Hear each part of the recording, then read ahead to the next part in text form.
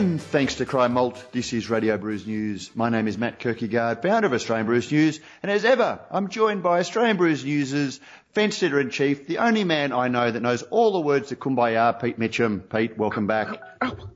Sorry, I'm just getting the splinters out of my ass. G'day, Matt. G'day, listeners. Splinters or barbed wire? No, splinters. Fence sitter. You started it.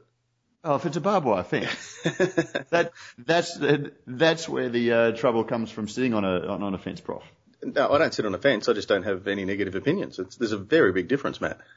Well, mate, tell us just how unbelievably awesome was Gab Sydney. Well, I don't want to pump up the tyres too much or blow too much sunshine up your skirt, you twat. But thanks for asking. It was lovely. Thank you. I should say that there seems to have been a fairly, and we'll get to it in cards letters, but there seems to have been a fairly positive response, or certainly an interested response in our discussion last week. So very much. Yeah. I'm thinking of starting a new segment that I'll just pop in to every episode from now on called Prof's Pot Shots. Where I'll just have a crack at something just for the sake of it, all right? Just so that, I can be not seen as, sunshine, lollipops and rainbows. I should say that it's not that you don't take pot shots, it's just that they're all at me. Sorry, you just broke up there, Matt. Hello, listeners, if you can hear Matt, just tell him to rein it back a bit. Anyway, it has been it's been a big week, or a big weekend for you in Sydney. How was Gab Sydney, all kidding aside? Yeah, no, the second instalment of Gab Sydney, and we added this year a Friday night session to the Saturday afternoon and Saturday night session. Saturday afternoon and Saturday night were both sold out, and with a little bit of work with liquor licensing and the venue and various other things, the guys at fairly late notice were able to I think release another couple of hundred tickets on a first in, first served basis.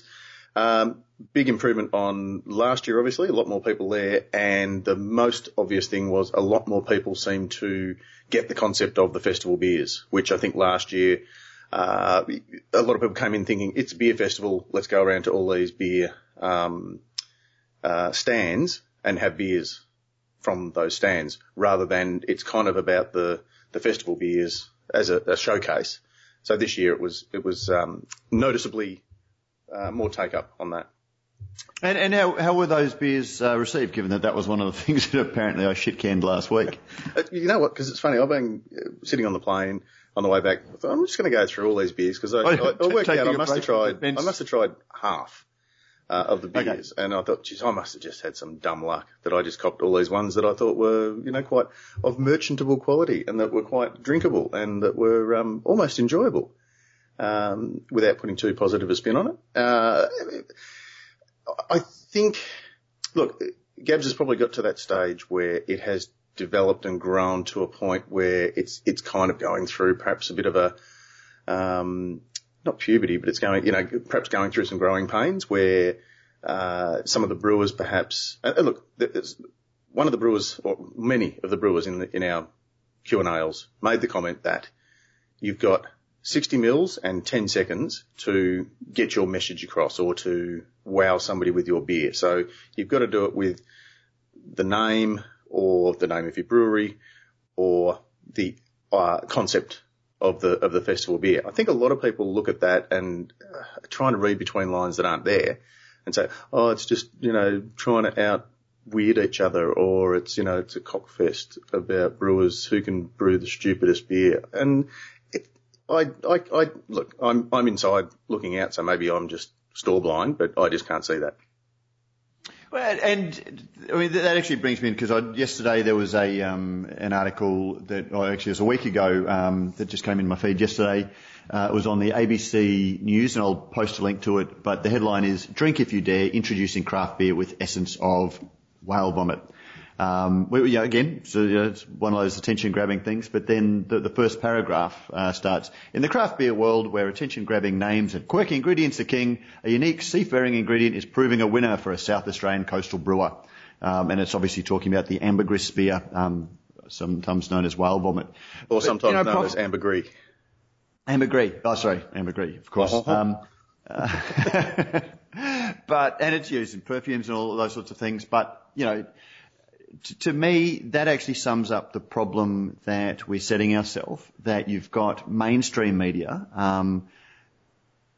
viewing, because when there is such a focus and there's such a PR focus and there is such a, this is the story about craft beer, that you start getting headlines of saying, in the craft beer world where attention-grabbing names and quirky ingredients are king, I would much rather, have rock solid quality and, consistency as being king for craft beer as opposed to quirky ingredients. And that's the problem that I see craft beer, not taking anything away from the festival and what a great, event it is. Event it is. But also that, what a great, marketing tool these beers are for that. But you do see, a lot of these beers, they're not all used in Gabs, as big as Gabs is, and they're starting to spring up around the country, and there's a lot of beers that are hitting the shop. But there's also a lot of of these beers that are just being made throughout the year, where it does seem the hook is the thing as opposed to quality. And I've actually, while I was mulling this, I sort of thought, well, I actually don't think that bubble is the way to describe the craft beer community. I actually see that there is this element that it is becoming a biosphere, and the reason I tell you that is when I looked it up, and I've become very familiar with dictionaries, my dictionary since Turgid. But a biosphere is an artificial structure enclosing a self-contained ecosystem or systems, and to me that's a little bit where part of the craft beer world just exists in this little area where it doesn't look out, and it's. To the state, where it's no longer connected to the broader craft beer world, or even just the broader beer world. And if you drink Tooheys New, you just don't belong. You are just shit canned and all of those sorts of things. And there is this little self-feeding artificial structure that's grown up around. Beer, that's not asking questions. Well, are these things good? Are these beers automatically good for beer, or are they just good for the beer festival? And when you start seeing headlines like that, I do tend to worry a little bit. I don't. Okay. I don't completely disagree, but I'm 99% completely disagreement. No, I see those beers as a hook to get people in. And if that gets people in and then they realise, actually, there's more to life than whale vomit and belly button fluff. Because we're not talking about whale vomit and belly button fluff in 2 weeks, 3 weeks, 4 weeks time. We're back to what a great festival it was, what's going to happen next year, or something else will then come along next year and it'll be, a new wave of dessert beers, or gozers certainly seem to be very popular this year, as did sours, as did coffee infused, as did big ass double IPAs. But that's my point. Don't you reckon if it gets people, if that's what people need to get over the line and say, this might be something worth looking at, because I saw it in a mainstream newspaper where I wouldn't normally have seen anything about craft beer before. And then when I get in there, I realise, wow, there's some other really interesting beers here that are not weird ass. Well, except that when the headline, the lead into this article wasn't about, whale vomit is isn't that a novel ingredient? It's you're giving the average punter a lot of credit for actually reading and then remembering and caring about what's written in mainstream newspapers, I reckon. Well, no, but it's a catch-all summary of what craft beer is, where attention-grabbing names and quirky ingredients are king. And you reckon they're not, though? To me, Hop Hog, Fat Yak. So there's one on either side, isn't there? Or, the days of Empire Lager or, Tooheys Darling Pale Ale versus Watermelon Warhead Milk and 2 Sugars. Isn't that really, I guess, defining old, staid, traditional and perhaps a bit pedestrian versus new, exciting, groundbreaking, different, but it's still beer? Well, yeah. What do you think? Look, I'm not saying it's automatically all bad or anything like that, but I think there is an element of arms race that is creeping in, as this goes along. And, so last time we did beer hair, beard yeast. Yep. This time we're going to do belly button. Where can we think of the most offensive place to take yeast from last time? And, it's just got there are so many parallels that are always drawn. I'm just going to get my pen here. Ask Crack Ale. Next year. Just I want to trademark some things. Just go on. Well, mate, we've had deer semen. We've had armpit marsden. We've had a brewer in, what was it, Poland or the Czech Republic make the sort of didn't get off the ground. Beer. Didn't it? Okay. No, she didn't. She didn't get crowdfunded. But and there is, and there are a lot of parallels drawn between music and craft beer. I just sort of worry that we've started to get into the, we've had Tactical Nuclear Penguin, and we've had End of History, and then that all kind of, that wave just kind of came into shore and then spread out, and you can almost argue that Brewdog are now a mainstream craft brewery. Okay, what happens when we've done every novelty that we can think of and it's just back to craft beer? When hasn't craft beer always been about the different though? Even you look back to say Dog Bolter when it was a 9% English style strong ale, a dark strong ale. That was completely different to everything else that was available. That was weird. That was out there. But it was. I draw a difference between the modern. Again, that Little Creatures 2000 period, because a lot of that the breweries was a weird beer because it had all this hop flavour and bitterness and character. No, exactly. Exactly. When they first taste it, going, my God, this is a bit different to VB. Yeah, but again, it was, it was adventurous. But then that's where this idea of the arms race comes in, where how many? Yeah, but if you don't have any marketing budget like the big guys do, what do you do to get your brand seen above the others? You've either got to have a catchy logo, a catchy name, or catchy brand names, or catchy viral marketing campaigns on the internet. Yeah, no, look, and I hear what you're saying. I guess my ultimate fear is that, like Flares, which started as a fashion thing, and, they got bigger and bigger and ever more ridiculous, and suddenly you've got the Bay City Rollers, and everyone goes, how ridiculous is this? And, you're going to go with the Bay City Rollers now? Yeah. Jeez. Well, are you going to defend them? Well, no, not the one who turned out to be the kitty fiddler, but all the others and the general concept and their music, yes. Okay, mate. Okay. Yeah. Anyway, let's not visit the Gary Glitter Hall of Fame, but let's just say maybe there are better examples. But I get what you mean. But now, hipster jeans have got so skinny you can't even get your leg in it. So everything becomes ridiculous, doesn't it? Based on that. Well, it does, but it's just so long as the baby doesn't get thrown out with bathwater. And I still think that when there is such a if that is all craft beer is, or all that beer is seen as being, as an excitement, then, when the tide washes out, what are you left with? I don't think when there is this arms race, that there's this constant, need to fuel hype. Once that hype stops, does everybody just go back to, the $40 carton of whatever, which is going to be Fat Yak and, I won't even say VB anymore because that's not going to, it's waiting until it becomes a genuine heritage brand. That there'll be other things in the meantime.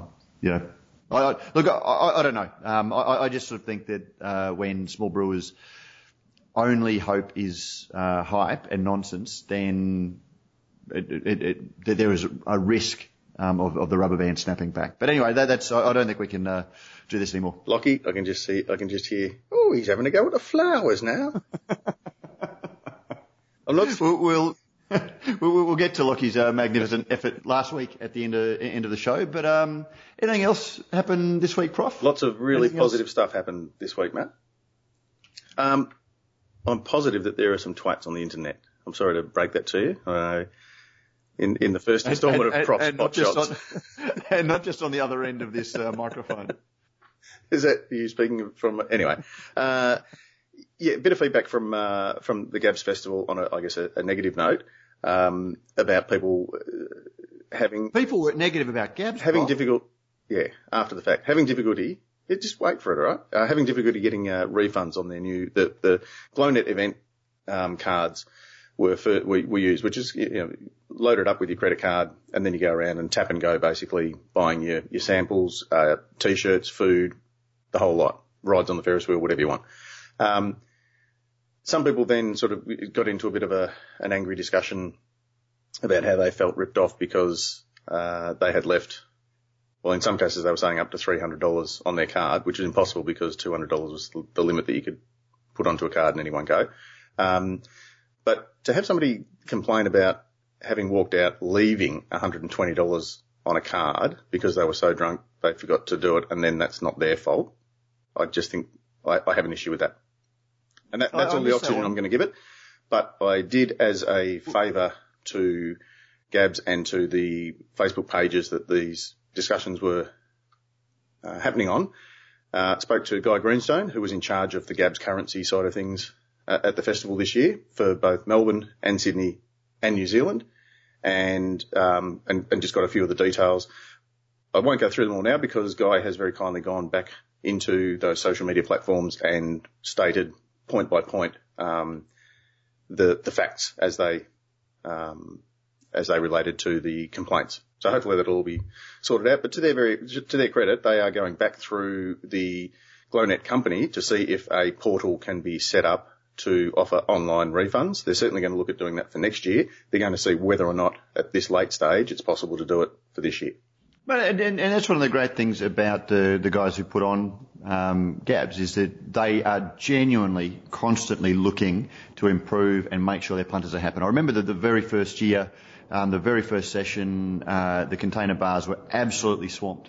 And that was the big story on social media. Yep. And don't forget too, just as a postscript to that, that was the first session, the Friday, whatever I can't remember how many sessions there were, but it was the first session. By the second session of that very first Gabs, they had already changed the format of the queuing system so that it was, more numerous, shorter lines rather than like a baggage check-in at the airport line where it's kind of one line that snakes around.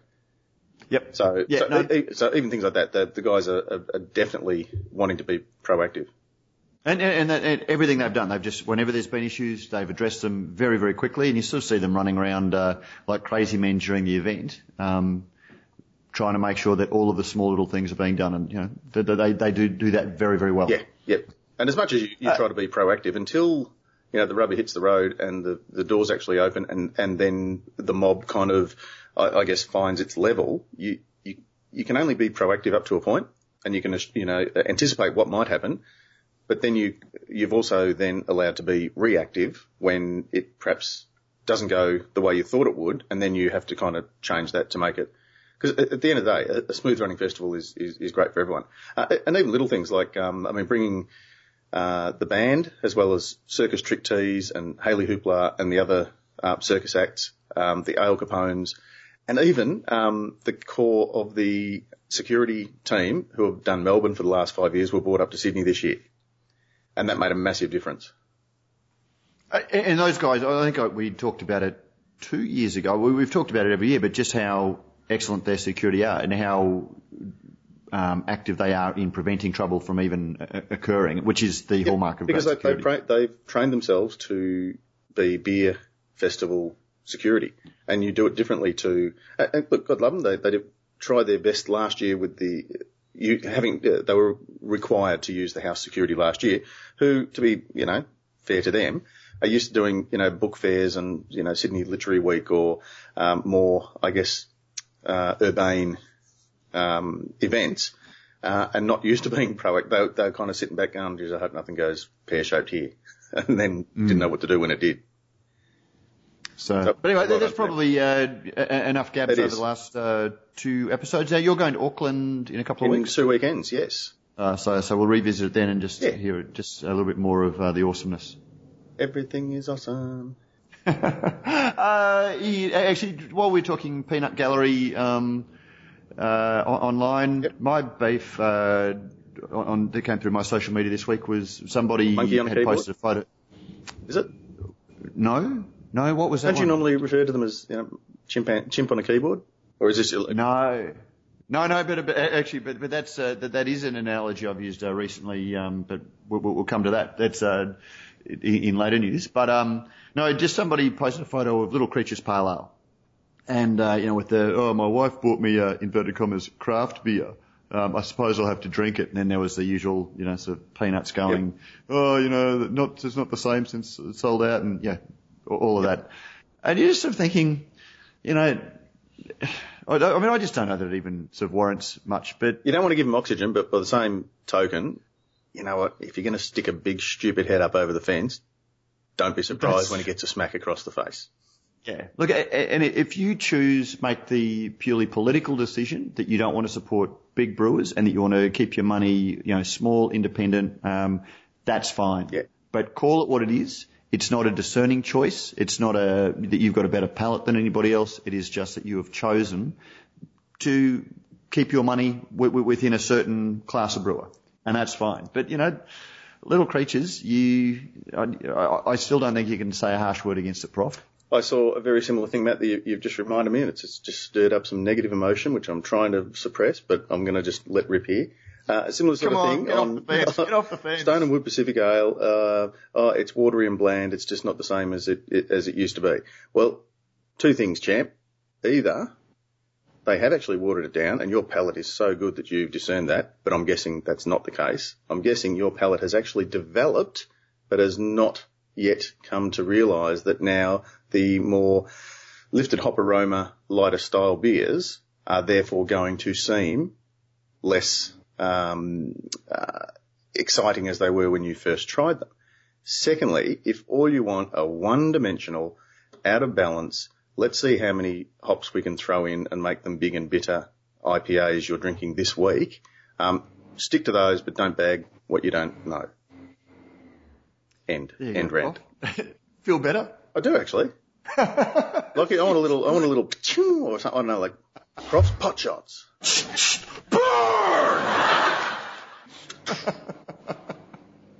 Right, and the one other thing I'll add to that is that if you're reviewing it, at the cusp of winter, it's going to taste very different. When depending on where, I've got no idea where that review came from. Context, occasion, all those things. Very different from sitting in the Pacific Hotel at Yamba in the height of summer. But anyway, which is incidentally why they brought out Jasper, because they knew that they needed a beer that was a little bit more satisfying in winter. But anyway, mate, big news this week with Lion buying Panhead Custom Ales. Any thoughts? Yeah, good on them. I think Mike and the crew to have created a product in under 3 years that Lion wishes to have in their stable, and gone are the days of the big breweries buying the little breweries in order to just accumulate all their gear and their intellectual property and then absorb them into a mega brewery, such as CUB and Lion have done over the years. Now I think it's, we need more strings to our bow. This fills a niche. I know that the guys have produced some keg beer over here, on a gypsy/contract basis. So they want to have their beers over here, available to us. Now maybe with this extra capacity that Lion can provide, that might solve that problem. And good on them. Go and buy a Panhead or drive down and sit on the beach and enjoy what you've done. Absolutely. No, but, I mean, the one comment that I'll make about it, and absolutely, good luck. Actually, I'll make two comments about it. One was I very much enjoyed James Atkinson, our editor, James Atkinson. He posted a slide from the Craft Brewers Association in the States, their conference, which was the script for these takeovers. Yeah. And there was a fairly close conformance to that. Yeah. We're not going to change. What else are you going to say? It is the flip side of that. What else are you going to say? Yeah. We welcome our new overlords. Yes, I for one welcome our new insect overlords.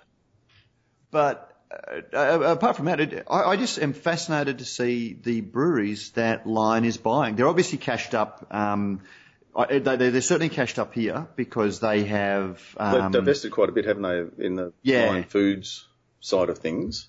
And I believe that in losing Corona, there was a big cash settlement. So they've lost the distribution for Corona, but they, get paid out of that. Yeah. So it's the grinning kid who's just got his birthday money And you're going, I'm just going to go and get all the stuff that I really want now. And good on them.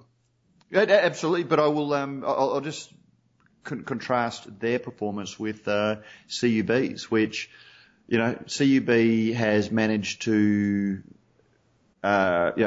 just over tinker with Cascade and basically kill it off as a brand. They've tried to put too much on its shoulders. They've messed around. They've changed bottles. They've changed branding, and just managed to kill it off. And then they've killed Matilda Bay by neglect.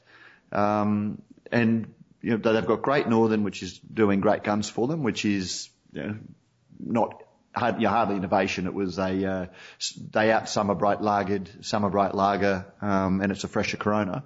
And they've got Fat Yak. And so far as Fat Yak goes, I think there are a lot of people in marketing who are patting themselves on the back and saying what geniuses they are because they've got this runaway success of a beer. The other way of looking at it is, and this is where the monkeys come in, Prof. If you've got enough monkeys typing enough keyboards, sooner or later they're going to type a sentence. Maybe not the works of Shakespeare, but they are going to type a sentence. And so Fat Yak is one thing that did work. And a quick hello to all our primate friends at CUB. I can't believe you're having to go at them now. Well, it's not. No, it is sort of. Well, actually, I'm about the only bloke that hasn't had a go at them. We had that. We were invited to lunch with them at you were during Good Beer Week, where we heard the strategy, and there wasn't much new that came out of it. There was a whole lot of, we're going to do things. Don't worry about Matilda Bay. We've got it all sorted, and yet not at Gabs. Just nowhere. It's all yaks all of the time, and sure, they can tell themselves what geniuses they were, and that, so everything's going to be, everything that failed for them under Matilda Bay is suddenly going to come out, as, a yak ale, and then, Wild Jack Pacific Ale, whatever that nonsense is. But, look, everyone else had a go at them, but it was just I'm just really comparing and contrasting Lions, which seems to be strategically buying some fairly, Panhead is a fairly challenging brand. They bought Emerson's. It has a lot of street cred. And and it's very different to, I guess, the beers produced by Emerson's, which again did very well in terms of gold medals, and silver medals at the AIBAs. So, if you look at there was a lot of parallel between New Zealand and Australia, in that in Australia they've got the James Squire, which incidentally they started. They had Chuck and they had the brewery and they have nurtured that from nothing. Then they strategically bought into Little Creatures, and then they bought it out, and they haven't messed around with that. It's got a stronger brand. They've got a couple of little things off the side of that, which are, Furphy and things. So they've got their two really, and then they've got their White Rabbit, and then they've managed to really nurture that. Yep. Kosciuszko, which again. And don't forget Napstein Reserve Lager. It's a bit of an underrated, quiet hero, I reckon. I'm trying to think, did they kick that off, or was that one that they inherited as a result of acquisition? I think it was acquired from memory. Okay. And then in New Zealand, they've got Max, which is their James Squire. They bought Emerson's, which is probably their equivalent to Little Creatures. Yep. And now they've got Panhead, which is probably, a little bit more White Rabbit sort of brewery. So they've got these very well balanced portfolios. And I look at CUB and, what is CUB done by comparison? Yeah, it's a very different strategy and with very different results, clearly. Yeah. But interesting to see what happens in the next 2 or 3 years, I reckon. Maybe even the next 18 months. Do you know something that I don't know, Prof? Or the reason I ask is because, mate, we've been doing this podcast for 6 years. No, you can't see me winking. Sorry? We've been doing this podcast for 6 years, and we've interviewed them, regularly, and just hear the same lines trotted out. Yeah. So, but it breaks my heart, mate. I know. Agree. I think we're probably due to speak to Tim Avadia again. Again, he said to say hi. He loves what we're doing. I bumped into him at Melbourne. Yeah. And really lovely. I had a wonderful lunch. Like, that was it. It was a wonderful lunch. But individually there are some really, really clever insights when you speak to them. You go, wow, there are some things you guys really get, but there's something about that organisation. It just doesn't seem to get through the labyrinth, and out the other end in the same format. It's a bit of purple monkey dishwasher. Here's my challenge, Prof. I reckon if they're not going to use it, could they just lend us Matilda Bay for 12 months and we'll see what we can do with it? Done. In all seriousness, would you want to be responsible for the Matilda Bay brand for 12 months? Not at the moment, I wouldn't. Oh, no, well, it'd be easy. Because I think you've only got Alpha and Redback, haven't you? No, Alpha, Redback, Dog Bolt is still there. Okay, you say so. But look, my understanding is that they're certainly, whatever they're producing, they're not selling at Cascade. That, they just can't produce the small volumes that they need. And I reckon, without a marketing budget, so long as they provided us, we had their access to their logistics and that sort of support, I would quite happily I wouldn't even need a yak caravan, Prof. I would take a card table and a miracle box and just take it around to every beer festival in Australia. And I'd be pouring the beers every week, and I reckon we would sell more beer than whatever their marketing efforts are. All right. I mean, if you're in, if you can get it, you can get and do it. I mean. Yeah, okay. Yeah. Yes. Okay. Let's have a chat to Tim. Done. See what we can do. But not only that, what a story would that be? Two peanuts on the radio who sort of said, give us your brand, and we've turned it round. And they did. And they did. Anyway. What would Brendan Varis have to say about something like this, do you think? Well, Brendan Varis had a lot to say about a lot of things. And he actually... He didn't have a lot to say about acquisitions. No, he didn't, but he certainly was keen to get off that subject. But let's have a chat to Brendan. Thank you very much, everyone, for sticking with us. Initially, we were looking at doing a science in the Brewhouse panel, and Brendan was going to be on that. We couldn't get any of the scientists that we wanted to talk about it. So seeing we had Brendan, we thought we could talk a little bit about that anyway. But also, Brendan is now... I can give you a faux science. I can make it up. I'll just put on a lab coat because that's all a scientist needs. And a clipboard. And some safety glasses. But Brendan, we've had a couple of podcasts with Brendan over the years, and so it was just a great chance to talk to Brendan, who, as you might have noticed earlier, is not shy in giving his thoughts about the industry. And I think that comes a lot from his experience and also his love of the industry, that it doesn't help anything when we don't talk openly about the industry. And I think, Prof, this is I think it's about the fifth time we've actually interviewed Brendan for the podcast. There were a couple of great lost episodes that fell onto the cutting room floor. Radio Brews News, the missing years. Do you want to just check to make sure I press play on the recorder before we... No, you laugh now. Because that has happened before. It has happened. Red light, Tinkerbell's on. Are the numbers running up? Yep. Okay, then we're all good to go. But Brendan Varis, you probably don't need introduction, but you are the owner of Feral and head brewer at Feral. Do you still keep that title, or have you relinquished that title and you're now just the gadabout? Yeah, put it this way, if we asked Will Irving, who's the head brewer, and who's perhaps the executive brewer... I don't think it'd come from Will, that argument, but there might be one of our guys in the production brewery that suggests they certainly spend more time on the production floor than me, but I'm clinging to it at the moment. Maybe just, in 50 words or less, just recap the history of... we're not going to actually hold you to that, but just recap the history of Feral. When did you start? Where did you start? You had a new brewery, and then you've announced a new brewery. Actually, I've just done it for you. But maybe you could fill in some of the colour around that. Okay, so we opened in 2002 in the Swan Valley. We opened as a brew pub, so the intention there was to make beer, sell it right where we made it, get people to travel out to us and consume and enjoy it in the Swan Valley.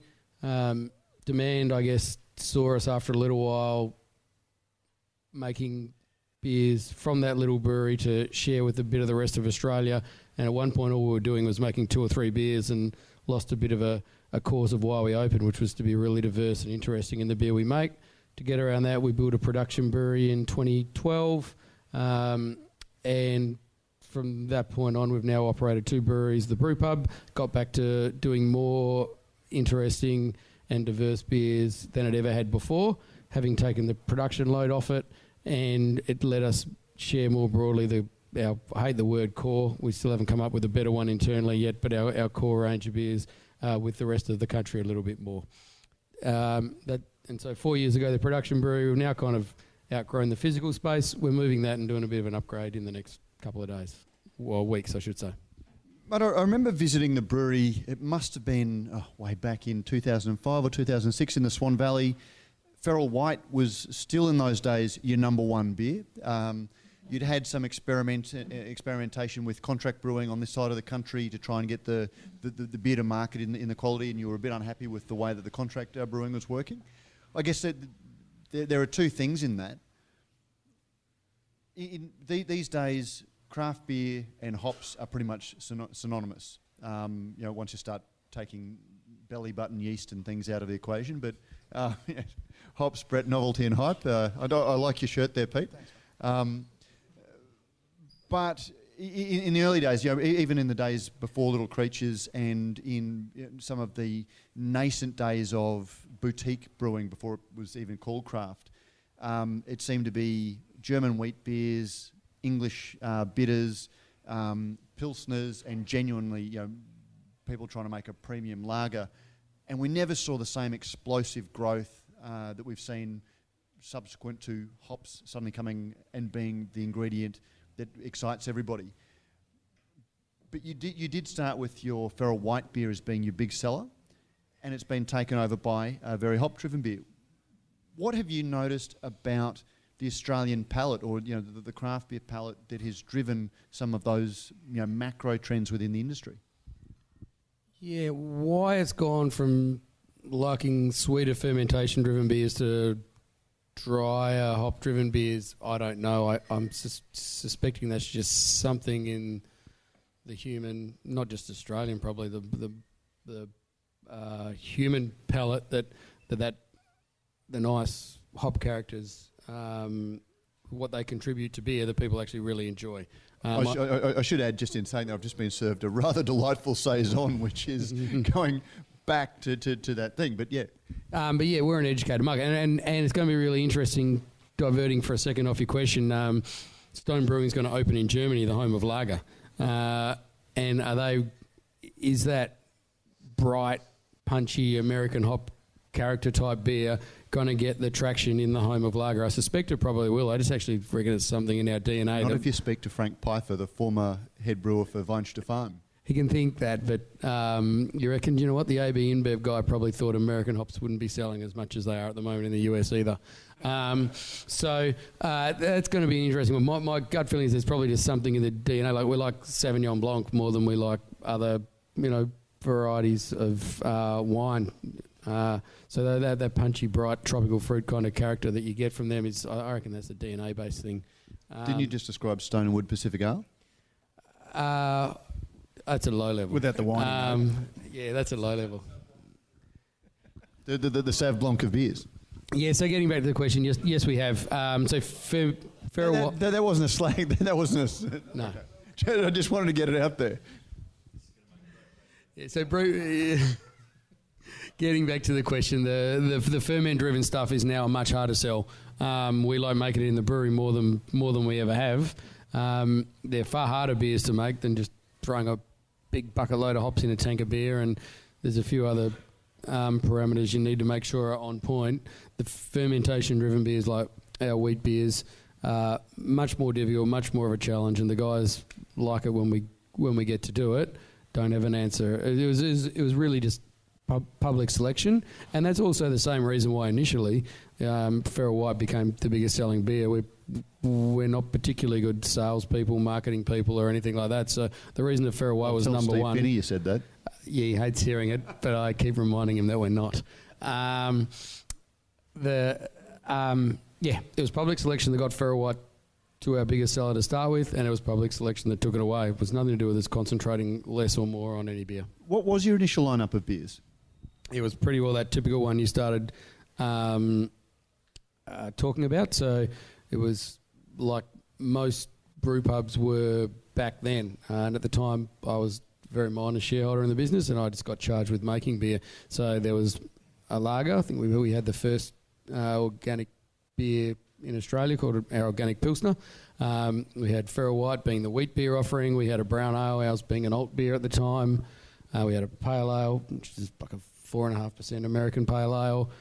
We had a mid-strength, which was just nondescript and bit to think about embarrassing that we had to make it.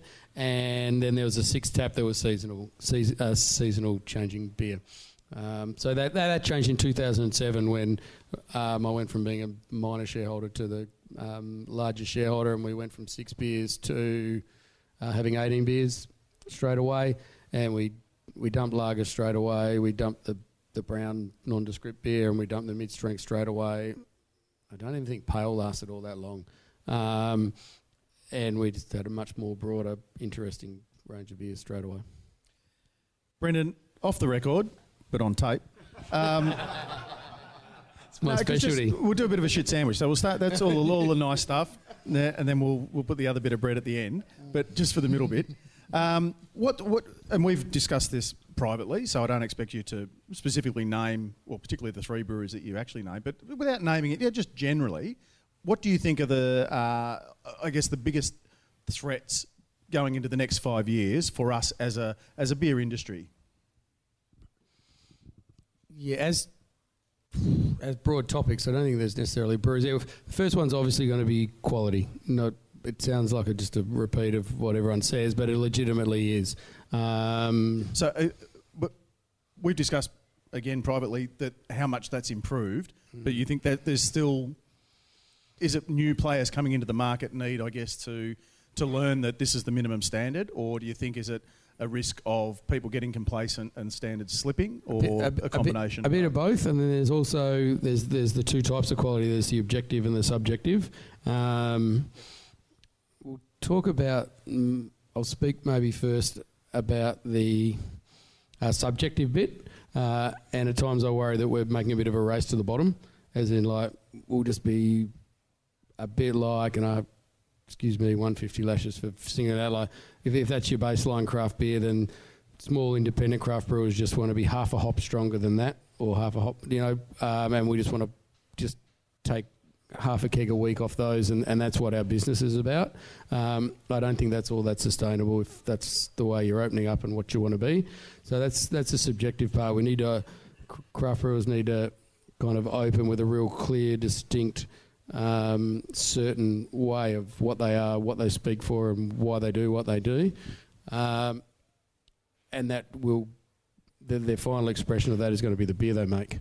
Then on the objective part, as in, it's a bit sour and it shouldn't be, has it got this fault and that fault, it's just not okay to have any fault. Yes, the base standard is raised, but it needs to continue to raise, and equally as it's becoming more and more easy to enter. Like, brew houses are far cheaper now to buy than, say, back pre my feral days when I used to work for a company and I used to sell and project manage brewery installs and be a project brewer. The money you need to spend now to open the doors is far, far less, so the less barrier to entry. So there are people that can enter on a whim to a degree, with no commitment, and just think, it might be a fun thing to do. Now, if they do that and they don't make really good beer, they're going to, in one way or another, depending how many of them there are, will depend on the degree, hurt the rest of the craft brewers that are doing a good job. Well, yeah, kind of thing. Yep. Exactly. Talking about barriers to entry, what's your position on crowdfunding a brewery startup? I'm not a social media guy, so I think that's a social media kind of thing. So it's I don't know. I don't know that I'm qualified. I don't really have a view. Okay. Is that okay? I mean, yeah, absolutely. So back to my really good question before Matt just completely just...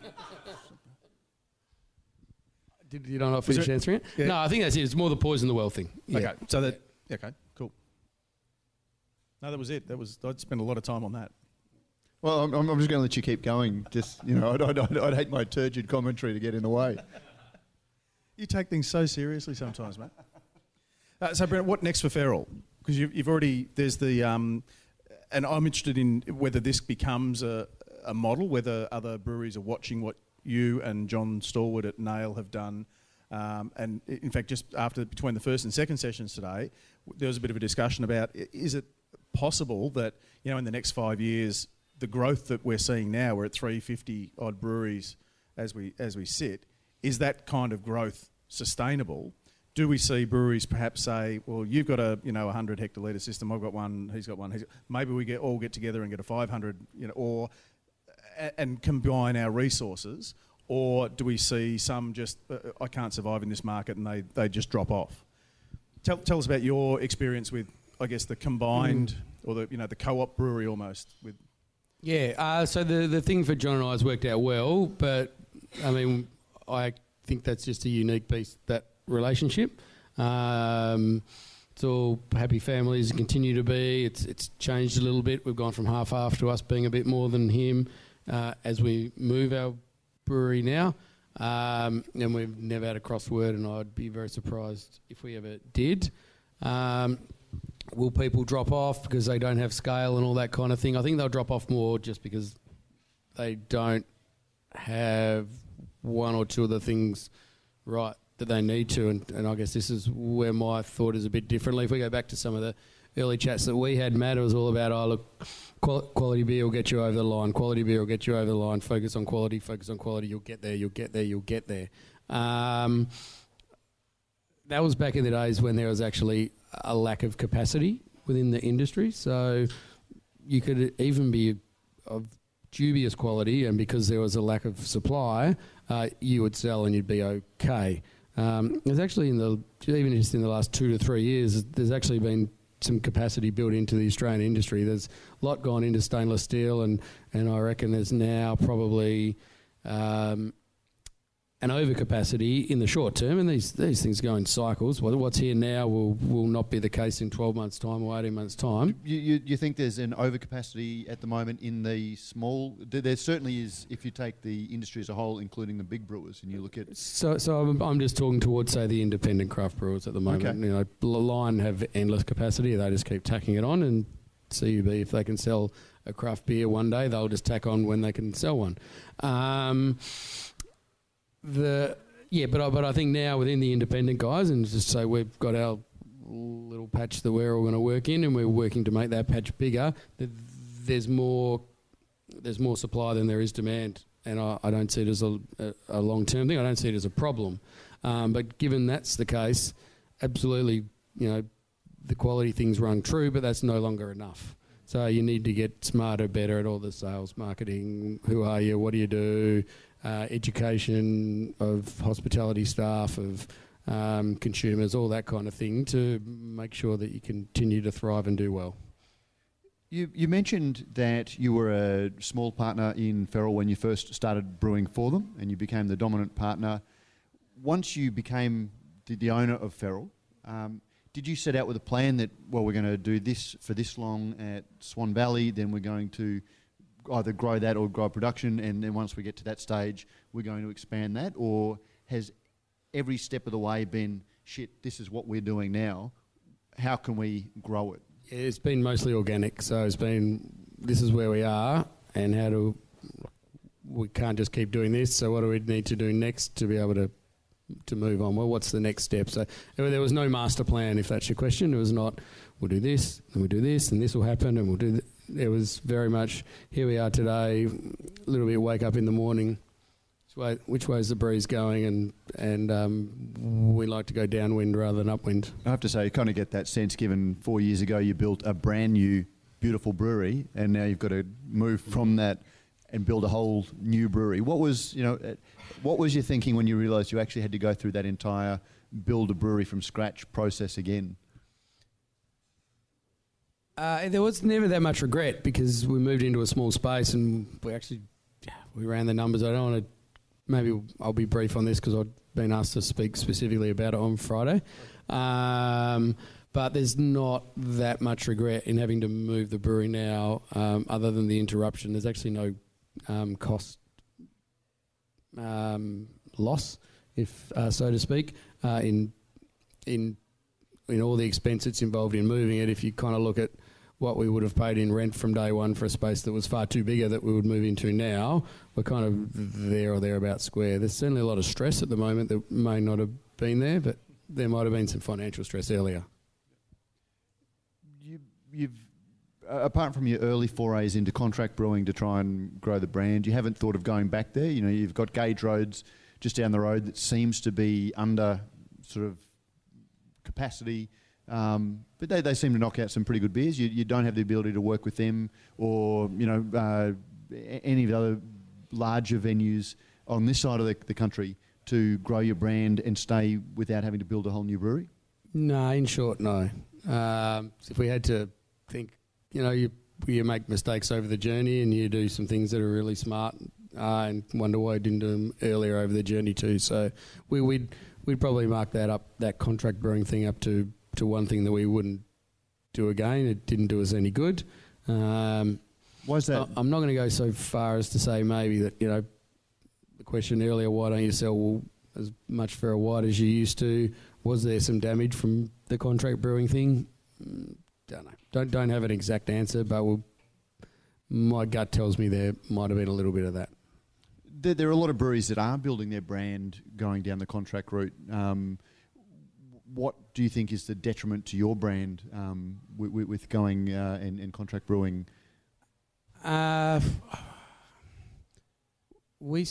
guess we speak to more about wanting to brew the beer that we like, and back when we opened, that was a legitimate reason to open because you couldn't buy it. I don't know, just out of as an aside, that if you want to open a brewery today, you're opening it because you can't buy the beer you want to buy. I reckon our market's now gone past that. You'd be a pretty fussy fella not to be able to buy the beer that you want to buy now. So we speak to, that's one of the main reasons why we open. And so for us, it's about brewing. We actually it's more about just our team of people that like to be master of our own destiny. The whole continuous improvement thing within the brewery, there's never perfection. There's always better consistency. There's better adherence to specifications and those type things. And there's just no way that you could give that to an outside source and have that kind of control over what you do. So that's probably why we wouldn't go there.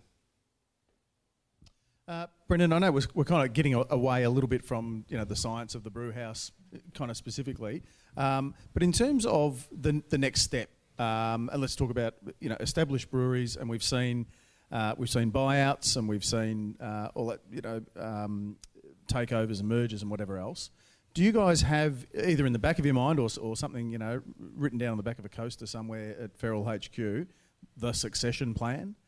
And we talked about how, perhaps handing control over of the brewery over to the employees, whilst in theory a great idea can have dire consequences, or the possibility of such. Have you thought about, what happens to Feral when you decide that you just want to lay back on your bed of millions and just watch the sunset? Well, there's no better millions till you sell out to the dark side, so let's be clear on that. So that's probably not going to happen with us. In fact, I'll say it won't. Well, we talk, so I think a bit about succession plan. Yes, our people are really important to us, and then they'll likely become a big part of it. But it'd be I think we're not quite there with what our overall succession's going to be, other than what we're going pretty well. We're happy with where we are, and I'm not quite sure what I'd wake up in the morning and do tomorrow if I wasn't here and doing it. So that's about as far as the succession plan goes. Have you had people knocking on the door and saying, "We love what you do, we want to partner with you, we want to help you get your beer out further"? And if so, who and how much? just ballpark. That's not quite how they put it. But that's always how the press releases read, though. Yeah. That's not quite how they put it. So how do they put it? When they so I take it from that yes, they have come knocking. We won't ask you who or how much yet. But how do they put it when they say They're commercial beasts and they're quite blunt, and they just say, "Are you for sale?" And what do you say? No.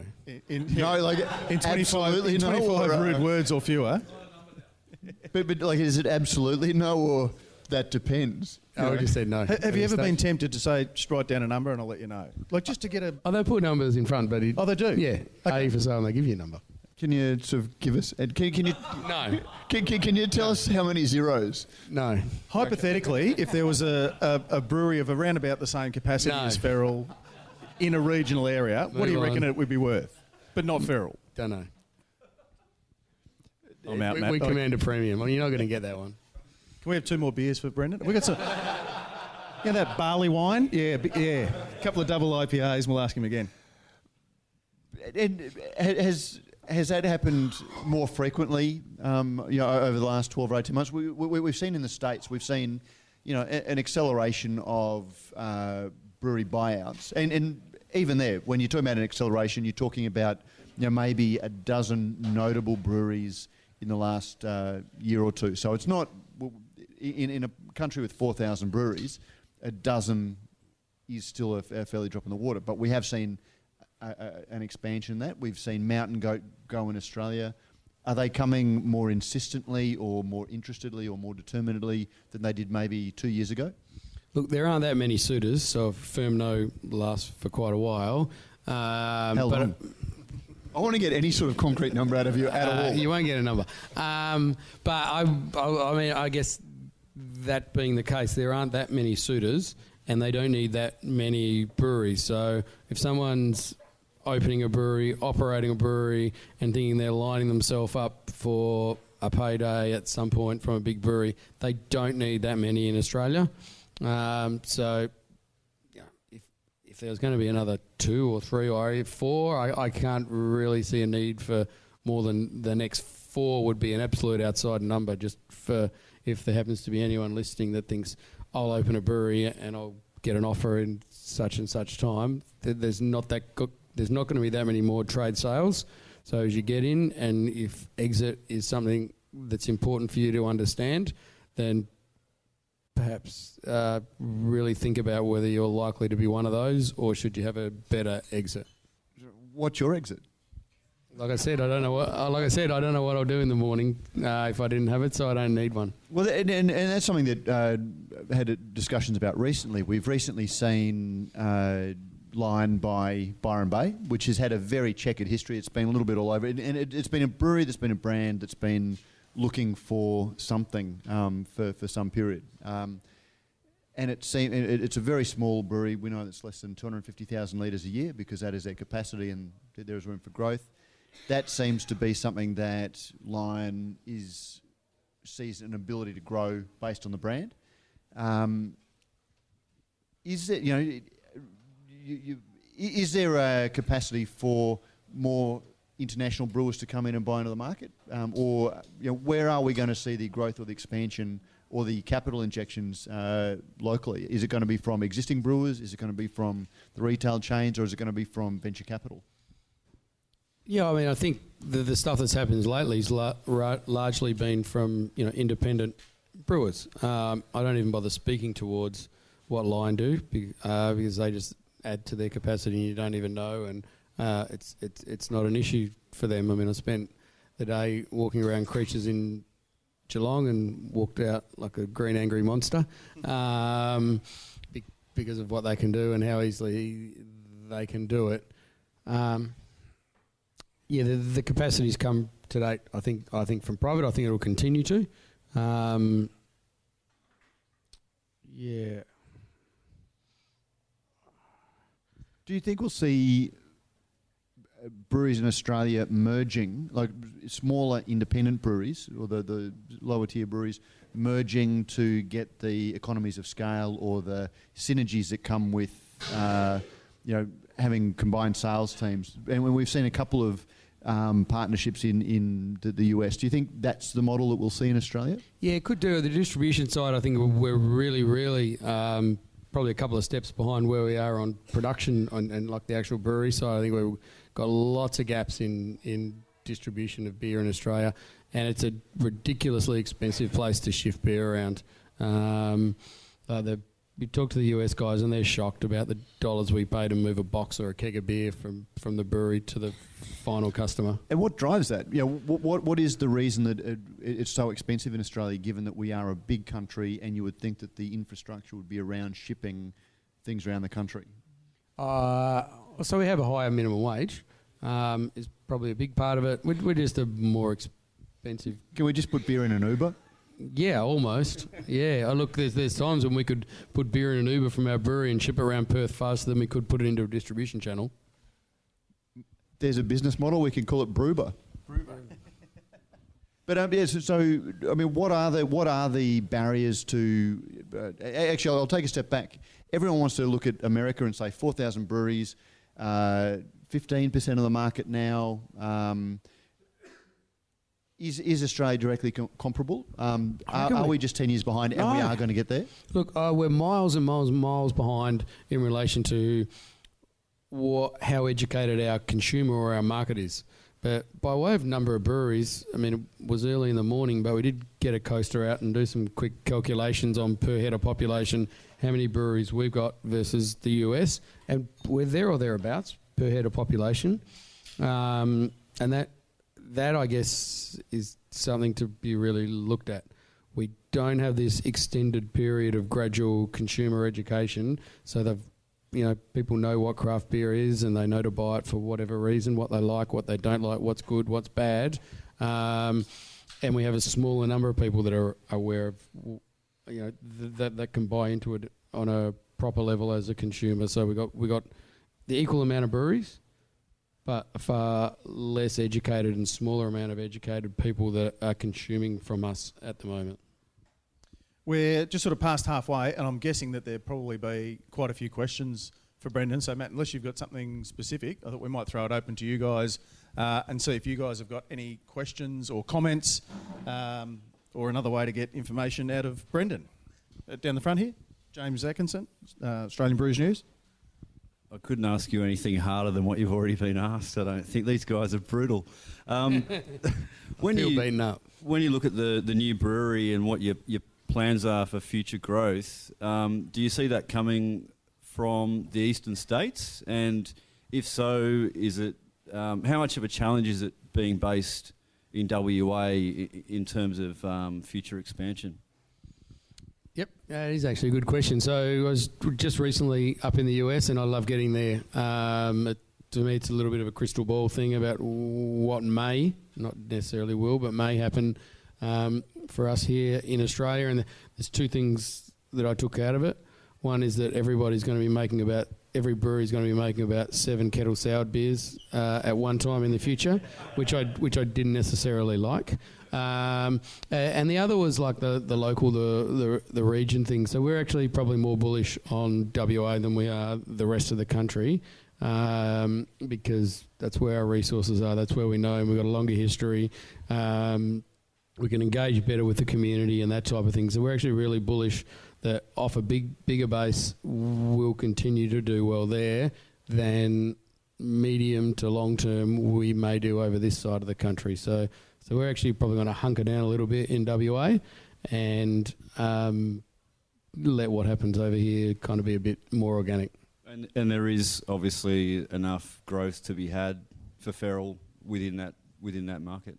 Yeah, I think so. I think part of the reason is as a consumer market, we're only small by number, but as a consumer market, we're probably advanced of the rest of the country, and that's on the back of we've had Matilda Bay many years back. Then we had Little Creatures with good impact following that. So the consumer's probably marginally more, or perhaps not even marginally, just probably broadly more aware of what craft beer is, what it means, what the different styles, tastes, flavours, what's quality, what's not quality in WA than it is over here on the East Coast. So no Feral Brew Pub in the eastern states anytime soon? The wind is not blowing that way at the moment. Mate, are you running for a federal parliament with an answer like that? That's a non-denial denial. And beautifully done. Any other questions for Brendan? Here we go. Down the back. G'day, Brendan. I've got a couple of science questions that I was wondering if you could give us some views on. Goodo. We've heard a bit about quality today and how we can assure that quality. Obviously, one of the ways that you can do that is through using sort of science to test things and making sure that you're hitting certain targets. I'm wondering if you could tell me or share some of your views on what the key pieces of a lab equipment would be if you were setting up a lab, what key parameters you might be looking for to measure using that lab, and also any thoughts around water chemistry. Yep. Just trying to work out what the best order to take those in. So I'll tell you the second bit first in relation to the parameters. So the parameters are obviously going to be the basic, take your pH is absolutely the number one parameter in any brewery, and you take it everywhere, at every stage. You can learn a lot from just graphing pH through your brewery, and it's inexpensive to do. And so maybe I'll just combine 1 and 2 together in relation to cost and parameters. Back more in my comfort zone now. Damn. So then after pH, you're obviously going to measure your original extract and your apparent extract, and that falls into brewhouse efficiency. You can do that really, really inexpensively with a set of hydrometers. If you got no money, you can buy a hydrometer for $10, or you can buy a couple of expensive hydrometers that cost $200 each. And when we first started looking at this panel, and we were looking at a lot more science involved in it, and I asked you what the equipment, you said you should start with a pencil and a piece of graph paper. And so that'll come straight after these. So you need just some basic equipment to be able to collect the original and finishing gravity, and then your brewhouse efficiency, and you need a thermometer to check the temperature of those, and then you need a wad of graph paper, and it needs to be graph paper rather than Excel spreadsheet because they're not detailed enough or fine enough compared to proper graph paper. So if that's your budget, that's fine, and you can work out brewhouse efficiency and actual consistent fermentation starting and finishing with those few things that have cost you just a few $100. Yeah, you can then, if you want, after that, as you grow and more people need to test stuff, and different people using bits of graph paper, then the graphs become a little bit less reliable, that kind of thing. You can buy a handheld gravity meter for a few $1,000s, or then you can buy an instrument that will give you that and alcohol all in the same for $20,000. So they're the basics. And when you speak to that, one of the things that sometimes I hear in a brewery when you walk through it is, look, the gravity's always roughly the same. We just worry about taste. We're artisans. We don't even calculate our brewhouse efficiency. That just makes me cringe when I hear that. That's not artisan. That's just not doing your job. Because you're putting money down the drain, and that money down the drain can be the next. They'll very, very quickly pay for the next thing you need to improve your quality program. And if you're about quality, then you don't put money down the drain. You reinvest it back in, and you get better equipment, better toys, tools, brewery porn, whatever you want to call it. And not measuring the basics tells me that you don't actually speak to quality. You probably speak a bit more to laziness. So that's it. So gravity. Then there's lots you can do just with eye. That we always did religiously from day one when we had no budget, and that was just like finished beer. You get your simple your beer colour chart, and you make sure you're in the same room with the same lighting every time, and you say which one does it look like? Is the colour right? And you can do the same thing with turbidity. You can do the same thing with foam stability. Pour it the same way, in the same room, with the same light, and make a note. What was the foam stability? How long did the foam last? And, foam stability tests in big breweries are expensive bits of gear, but you can actually do it just with your senses, your eyes, your ears, your mouth. Similar thing, walk around a brewery and there's music playing so loud that you can't hear what the hell's going on with your brewery. Well, ears, believe it or not, can actually play a part in beer quality. If you hear a pump sucking air, that pump's going to be oxidising your beer, and if the music's playing too loud, then you're not going to hear that pump, and you can't go and fix the seal or the whatever it is that's causing that. So there's a hell of a lot you can do with little or no money. And when we were 1 and 2 man brewery team, then we relied on that, but we went through the discipline of actually documenting it and writing it down. I'd hope that we could run with no instruments and no capital forever, but when you get more people involved, then you actually need the instrument to quantify it a bit more. So look, now we've got a suite of all sorts of instruments, and I can speak to them as much or as little as anyone wants to hear. What have you got now that you're a mega brewery? What sort of mega brewery? What kit have you got? What can we come in and look at it in your brewery, in your lab? We pretty well got most everything that you need, apart from gas chromatography. So, I'll start. So on the beer analysis side, we've obviously got what's called an alkalizer, which gives you original and apparent extract and alcohol, clearly a pH meter, which is actually, we still see pH as one of the key quality measures. It's like a little budgerigar. If pH starts to wander a little bit, then you wonder where it's going to actually affect beer in the end. So obviously we've now got a pretty fancy pH meter that we never allow not to be out of calibration. We do bitterness by way of solvent extraction. We do colour through spectrometer, UV spectrometer, turbidity through the same instrument. We got a forcing test for aging samples. We got a DO meter for pierced and in tank, and we got separate DO meters in line in some of our transfers. So a high level one for wort and a low level PPB one for filtration. And what else we got? We've got plenty more than that. Maybe I'll move towards the micro while I think about the rest. So on micro, we kind of plate. We kind of run 5 plates 5 times per tank. So we'll plate at wort, we'll plate at 24 hours, we'll plate at chillback, we'll plate at BBT, and then we'll plate twice during packaging. So that's 6, which is within the first 30 minutes of a packaging run, and within the last 30 minutes of a packaging run, we'll plate that, and we plate. What do we plate? We plate for general media, lactics, wild yeast, and what else are we plating for?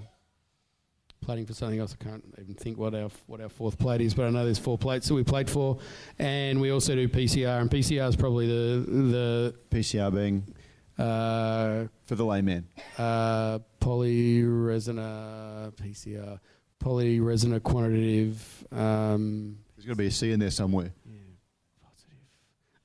But effectively what PCR is, I'll tell you what PCR is effectively amplifying the DNA in a really short period of time. So it heats it up and cools it down, heats it up and cools it down, then it hits it with a set of light waves that tells you what the DNA in the beer would look like in a few days' time. So effectively it shortcuts what you would get from plating. So it's focusing on what the DNA and the molecules are and what they would, and if there's any change there that will equal beer spoiling bacteria. The beauty of it is it's like a 3.5 hour result, and you can bring it into your brewery for little or no money. I'm not going to say it's a silver bullet, because there's still a personality or a skill thing to make sure that you can take a clean sample, and that's not to be underestimated in any quality program. But if you're certain you can take a clean sample, then PCR can give you a real good read on what your beer is going to look like on your plates 5 days later. So it's a 3-day answer. So we use that only at one place in our brewery, and that's post-filtration and pre-packaging. Because having refined our method of using PCR, we can have an absolute certainty whether there's a lactic count or not a lactic count going to come on our plates in 5 days' time. So the headline here is, like, you can actually, depending how many tests you want to run, the machine is inexpensive at worst and free at best, depending on how often you run it, and it costs you about $30 a test, and you can absolutely know whether you're going to have a lactic load in your beer or you're not going to have a lactic load in your beer. It was actually when we were talking about these things when we were prepping for this some time ago for this session. Oh, that prep session? Yeah, or that chat that we had. But it was that gave me the idea for the earlier panel about draft quality in the pub. And despite all that you just went through, you still get publicans sending the beer back saying, "Oh mate, there's something wrong with this beer. It's your fault." How do you get around that? And what do you do to make sure that the venues are doing the right thing by your beer, that you're not getting beer sent back? Because you're able to, when somebody sends back a keg of your beer and says there's a fault in this, you're able to go back to the batch and check it and make sure that it's not you, it's them. How do you manage that? It's difficult. So sometimes we'll put some effort into maybe helping with the line cleaning over the next little period of time. It's kind of a shame that some of the people from the earlier sessions weren't around to kind of listen a bit and get some thoughts around what they might think. So we talk about contracts being evil and all that kind of thing. One of the things I think that was missed in relation to contracts is they take the money, the large breweries, but they also were responsible for keeping lines in schmick and perfect conditions. And whether or not touched that on that a little bit, I think, before. Yeah, but I'm not sure that we've necessarily stepped up enough, and I'm including us in that, to saying, don't take the contract. Let me sell beer on this line. I don't know that enough craft brewers actually step up and make sure that line is in as good a condition as it was if that line was under contract with a big brewery. So, yeah, there's a little bit in that, I guess. How else do we counteract it? Look, we work as closely as we can. So sometimes we've actually given up. There have been venues where we've said, you know what, first time we'll replace it, just whatever excuse. Next time we'll put some effort into finding out why. If it continues to happen, then we'll just let it go. We'll as in that account go. Any other questions? Down the back there with Robin.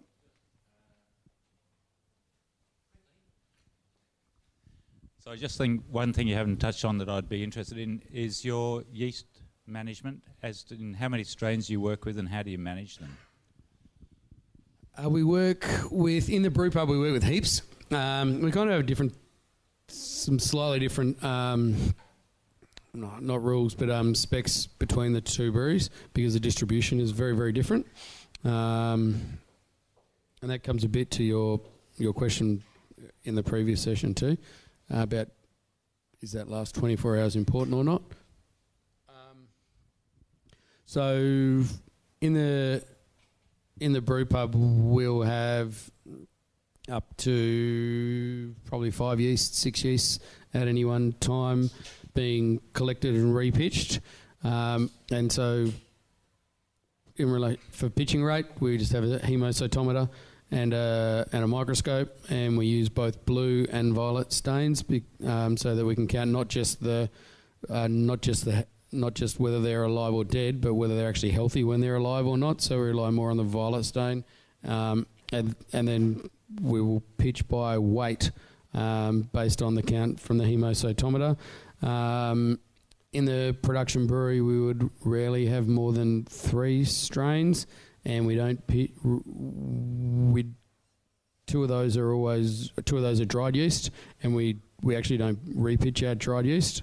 Certainly we would save a lot of money every year. We pretty well buy nearly 300 kilos of dried yeast a week. We could save bucket loads of money every year by collecting and repitching. We're not sure. We don't have the plant equipment people to be able to be certain that we can maintain microbial stability of the yeast at this point. So we choose not to repitch dried yeast. Between an initial pitch and a follow-up pitch, there's no quality benefit or loss. What there is for us is just a risk of it not being totally stable. So we choose just to wear the cost side and not run that risk because we don't think we can control that risk area. In relation to the liquid one, we do repitch the liquid yeast, but we PCR that quite often before it goes back in. PCR doesn't cover wild yeast, so we've typically pre-plated it and have an early read on a plate, about a 3-day read. Typically we want a 5 to 7 day read on a plate, but we've got a 3-day read on a plate, which is an early one that's telling us yes, it's clean and okay to pitch. So because it's only one of the 3 strains, we can do it that way. There's no way we could run our entire brewery on liquid strains the way that I just kind of described. Who's doing the read on the plates? Is that you and the brewing team, or have you got me? Have you got a lab guy in? Yeah, so we got a guy's he's got a PhD in microbiology, and so he's got limited beer experience before he started with us, so he's still learning about how to use that in beer.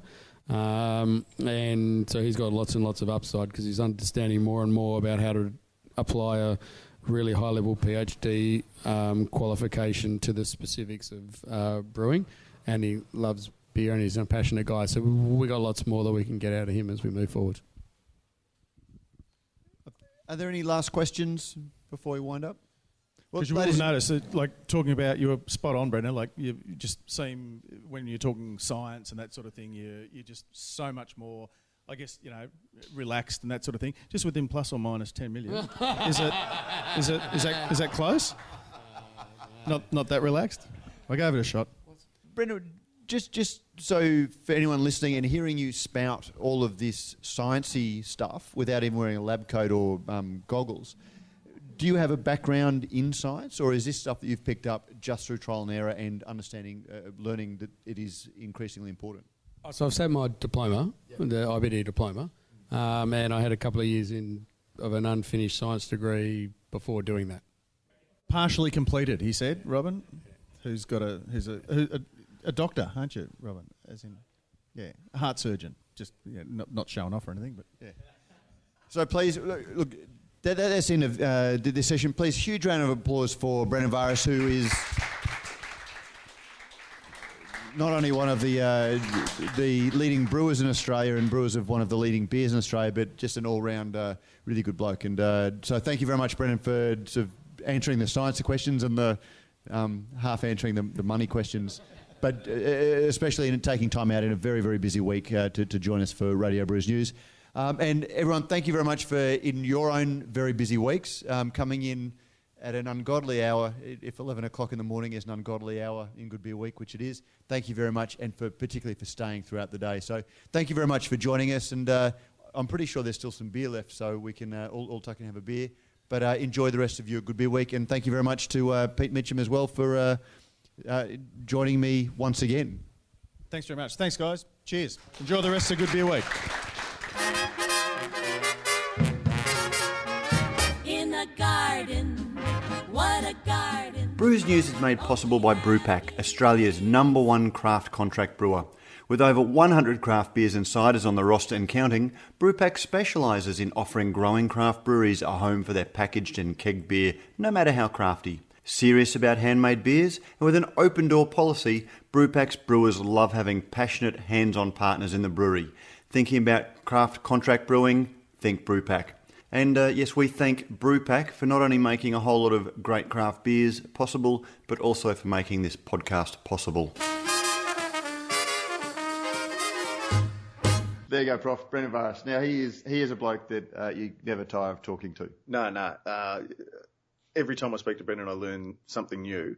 And this is probably the first time outside of the Q&A's format where I've really been able to learn a lot about the quality in the brew house side of things, and that and it's just little things that really stuck with me. Like, the first bit of equipment that you want to buy if you want to start a brewery is a pencil and some graph paper. Yeah. Because what you can record, you can replicate, you can work out where you've done something wrong or where you went right, and work out how to adjust it accordingly. And we often talk about, you can't afford not to have all this high-tech, expensive equipment.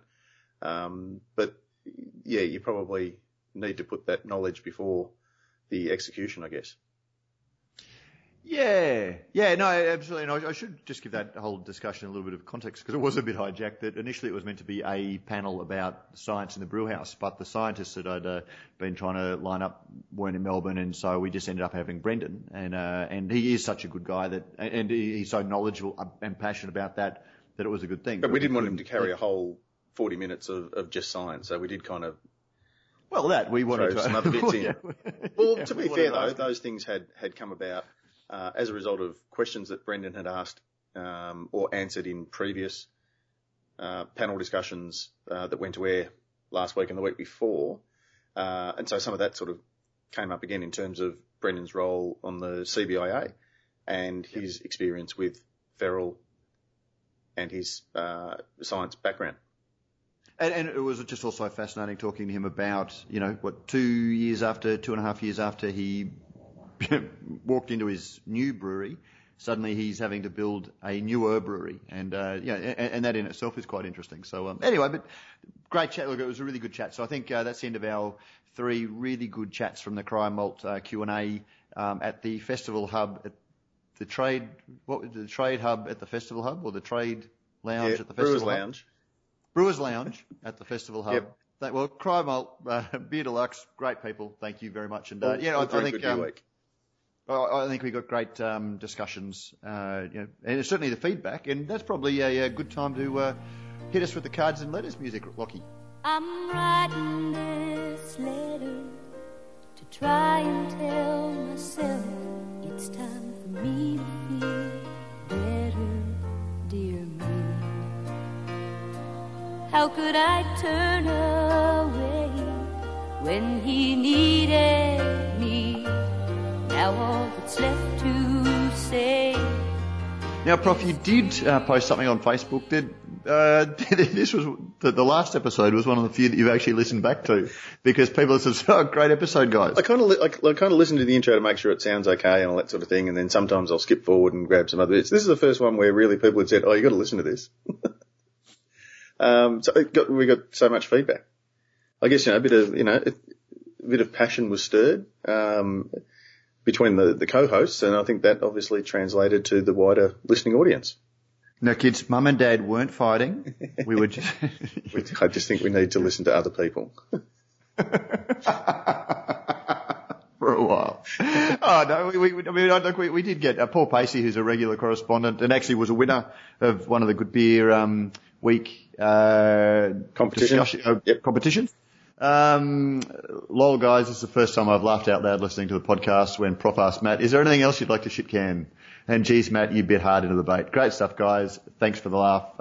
And the bit after the outro music was funny too. If you didn't listen to the end of the outro music, you missed what I think they call in the business an Easter egg.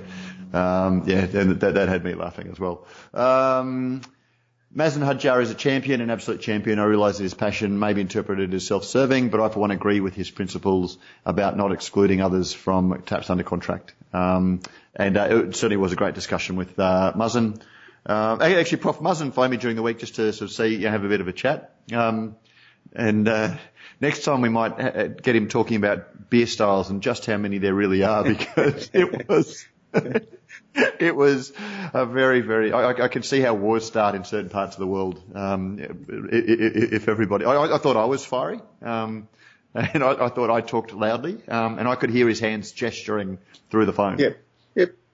I've had those same discussions many a time. So it was a great chat with Muzzin. So, Paul, thank you very much for your feedback. Prof, have you got any other feedback or whispers in the ear, or what can Matt do better? I bumped into Pies Josh from our friends over at Inebriation Nation. Same sort of thing, particularly on the contract one, just said it was in all honesty, the best of the podcast that we've done. He really genuinely enjoyed it, and he was very effusive in his praise. He did throw in a little postscript. He not quite sure why Matt still, sort of got a thing against them. So did he really? Yeah. I said I smoothed it over. I said I think it just came from that one, the initial thing of the name and the beer's image kind of thing. But he might need more convincing. Did I mention he was very effusive in his praise of what we do? Yeah. And look, I mean, and thanks. And I think I got an email, and I thought I'd sent one back to him, but it was certainly I describe myself as a little bit of the canary in the coal mine, and as you know, Prof, I do have views, but that doesn't define me. When you and I are together, you're probably a little bit more demonstrative than you are on radio, and whereas I just sort of use this as my therapy session. But I sometimes feel a little bit the canary in the coal mine, and there are some things that when I first got into craft beer, first got seriously into beer, that the thing that I keep crashing up against when you're trying to introduce beer is the perception of beer. and that it's just a weapon of mass consumption and it's just for drinking by the six pack, and there is so much damage done around perception. And then going back to the start of the show, that's one of the things I worry about, the perception of craft beer, because I see how powerful and how embedded in perceptions can be, and so I worry about what perceptions are being created, and that's where, when you sort of link the tag of Inebriation Nation and one of the hosts is Drunk Kevin. It's perpetuating that. Yeah.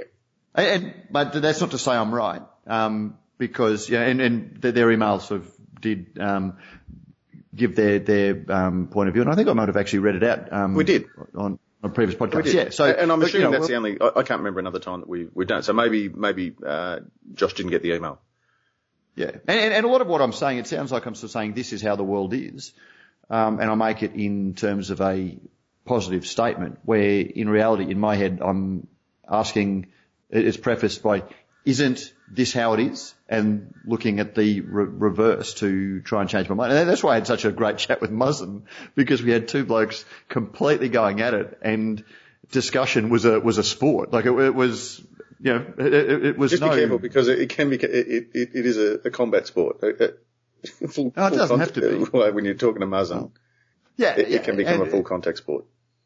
But hopefully we sort of, left it on good terms. Well, in fact, I know we left it on good terms. And that's the thing. So it's not, absolutely. Anyway, the guys at IN podcast, send their wishes to us. And look, and Josh wasn't the only one. There were plenty of other brewers who, particularly on the tap contract issue, and as I said last week, we had lots of other people, from volunteers to just regular punters to regular listeners, who would come up to me after things. So, sorry, I had no idea who you were, but then when you started talking, I recognised your voice from Radio Brews News. Great on the contract, the tap contract thing was really good.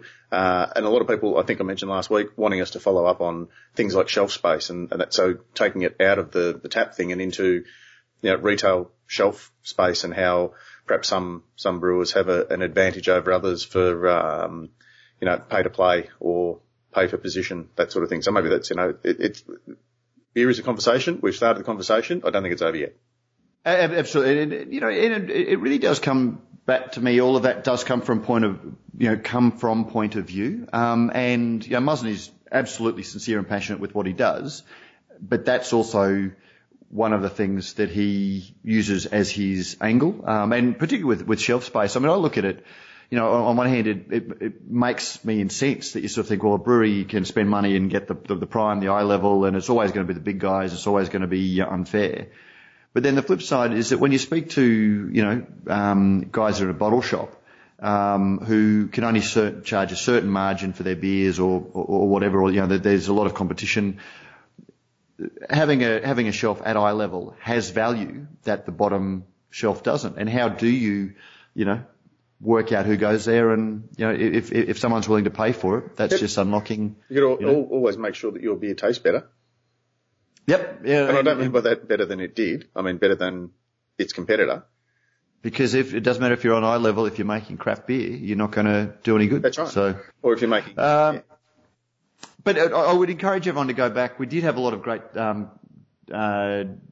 comments on the Muzzin on the podcast about tap contracts. Yep. And as a side note, some of producer Lockie McIntosh's best work, I thought, in the edit suite as well. In the edit suite, yes. Oh no, that was draft quality that he. Oh, it was too. Yeah. So tap contracts is the one that he fell asleep. That's it. Forgot the cards and letters music. Anyway, didn't do anything. So and one comment. Rod Locke, at times this podcast had me thinking, laughing and yelling at my car radio. That's what we go for. Muzzin Hadjar is the most interesting person I've heard talking about beer for a long, long time. His views seem to be the only one that led us away from where we were 80 years ago with big brewers, swallowing smaller guys and closing down market choice. And Rod actually posted a few others. Then actually there was another comment that was on the website. James Atkinson did a follow-up interview with Charlie Bamforth that has drawn a lot of comments as well, where Charlie weighs in and says gimmick's bad for beer. A lot of discussion around that. A lot of people going back to our discussion at the start of the podcast, Prof. Yes. And one well-known industry person, and I know that from his email, but I won't embarrass him because he's chosen to go by the name Jim Bob. And if you're listening, you know who you are. And come on, put your head above the parapet.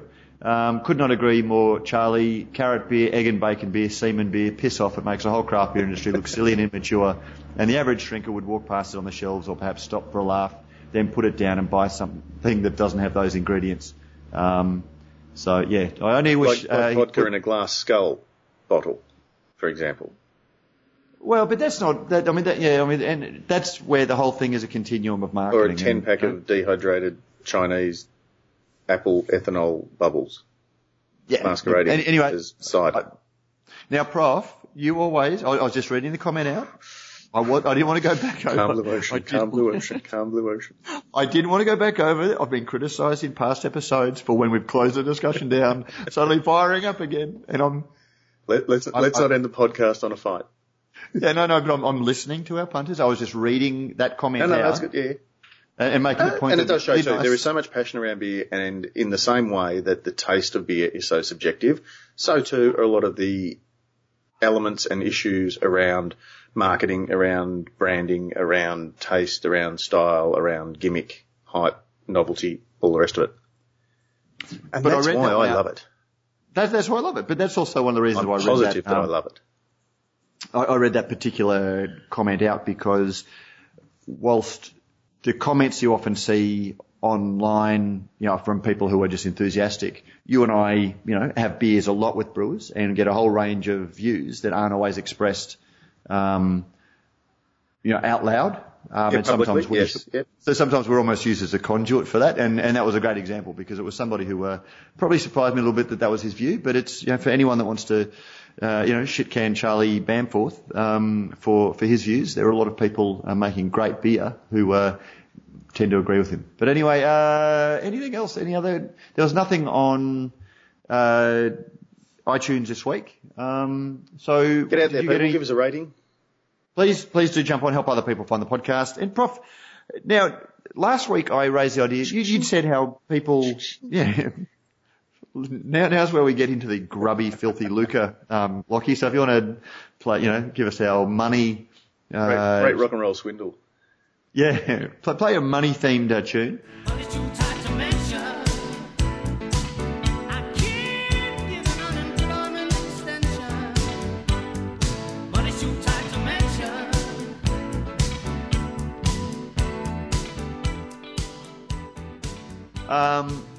Don't you dare play we did... Pink Floyd. I can't stand it. Most overrated band ever. Behind U2. And that's Pete Mitchell at brewsnews.com.au. Drops hot shots. Hey, well, if we wanted to talk about music, yeah. How can listeners, if they do like what we do and would like to make a monetary contribution towards same to show that they do, what can we do to incentivise them and then reward them, Matt? We did raise last week. Because I'm not interested, I should just put it out there. Matt and I have discussed this, and we're both very against the idea of just, panhandling in the street. But if we were able to, perhaps give a donator a podcast credit, executive producer credit, or give them another chance to, I guess, become involved in the podcast. I would be happy to do that. And look, mate, I, as with anything, I'm amazed that anyone listens, let alone wants to give over their hard-earned to this thing. But from the feedback that you and I both get, it is, people do love the show. They listen regularly. They complain when we aren't regular. So if they see value in what we're doing, maybe they will like to donate a little bit. So I took last week, there is a thing called Patreon, which is, it's patronage. So if you like what we do, you can jump on the Patreon, website, which is linked to from our, which I will link to from this week's podcast, but it's just patreon.com/AusBrewsNews. And you can just sign up to, and we weren't sure whether we did it by the episode or by the month. We've gone with by the month. Let us know what you think. And you can either donate $5 a month or, become a patron for $5 a month. And so you get 4 shows, for $5. And then it'll just, I think it automatically takes from your credit card, and I don't even know what percentage of that we get. But so you can sign up and pay $5 a month or $10 a month if you really love us and you're really cashed up. And in return, if you are a $5 patron, you will get a show credit. We'll list your name at the end of each episode that you are a sponsor. If you're a $10 Patreon, you become an executive producer, which will give you your name at the end of the podcast, and it will also will let you nominate. Can we slip it in subliminally during the interview as well? Like just mention the person's name? Yeah, we'll do a shout out. We'll do a shout out to our patrons, our $10 patrons, but also a $10 patron gets the chance to nominate a guest that they would like to get on. And if we can get that person on, we'll either do a show around them or, depending on their time, even just to get them on for a 10-minute segment, that you can be a co-host with us for that and ask that person whichever questions have been burning for you to ask. So all that for $10 a month. And Prof, I might even just sort of stick for people that don't want to commit, they might just want to make a one-off donation. We might just put a PayPal link on that, people who just want to do, because Patreon doesn't let you do a one-off donation. It's a recurring thing. So I might even put a PayPal thing for anyone that wants to just make a $10, $15, $20, $50, $100, buy us a beer. Anyone that would like to buy us a beer, you can. So yeah, listeners, we'll give it a try. If you think that what we're doing is good and you'd like to see us keep doing it, just jump on and you can become a patron of Radio Brews News and earn our undying gratitude. Yeah. Now, Prof, sorry, do you want to close that out? No, beautifully done. I was actually thinking of having two PayPal buttons, like the coffee bean jar, one for donate to Prof, donate to Matt, but I don't think that my self-worth could cope that sort of drubbing. It's not a popularity contest, Matt. Well, when it comes to money, Prof. Yes. Yeah. Well, that's all we've got time for this week. I think we should let him go. We should let him go. Although no one complained about the epic, the triple volume. What do they call it? Double length. Album? Feature length. Double album? Feature length episode last week. But look, when you have those kinds of panel discussions, and it's important that and there was other news around with Good Beer Week and Gabs as well, so we had to sort of squeeze all that in. So thanks for indulging us, guys.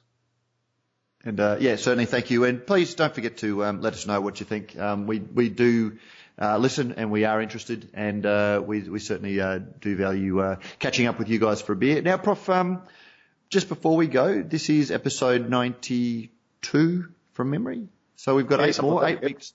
8 weeks till we get it. Are we any closer to finding our panel, or are we just sort of still kicking ideas around? Hoping to get some feedback from our listeners on perhaps other issues or guests that they've enjoyed over the journey that they might like to hear from again. And remembering that if they are members of the craft beer glitterati, we may have the opportunity to get 3 or 4 of them, I guess, at the most. Anything else might be a little bit unwieldy, but to do a little front bar discussion with 3 or 4 brewers during the Craft Brewers Conference in June. Yeah, so we'll be able to actually hopefully have a chance of getting them all in the room. And I know that July. Ben Krause is in town, so phone the number that's appearing on your screens now and press 1 to vote for Ben Krause to be on the panel. The tribe has spoken. The tribe has spoken. Yes, to keep Ben. Anyway, mate, always good to chat. What's up this week for you? You've got a little bit of time at home refamiliarising yourself with your children? Yes, yeah, before we and catching up on a few articles and other people's podcasts that I'm listening to. And because it's good to get a sort of a broad, particularly something like Good Beer Week, which is, I guess, such a feature on the Australian beer landscape, to get other people who do podcasts get their wrap-ups and because the reality is, it's just so hard to get even a broad range of experiences in when you're working on the inside, because you tend to sort of see the same people over and over again. But that's about it for me. Yeah, that'll be my week. Oh, mate, look forward to catching up next week. Now, we won't tease our guest because we're not sure at this stage who it is. But we are trying to get somebody that we've been talking about for some time. So we'll keep working on that. But, Prof, look forward to talking to you 10 a.m. next Tuesday. Done and done. Now we'll play us out with some, wonder if it's sunshine, rainbows and lollipops or... Just so everyone knows that, it's all... They're virtually... shaking hands virtually across the waves. Anything but guitar music. I can play Kumbaya. I'm not going to get my guitar. Everything is awesome. Everything is cool when you're part of a team. Everything is awesome when we live in our dream. Everything is better when we stick together. And we're out.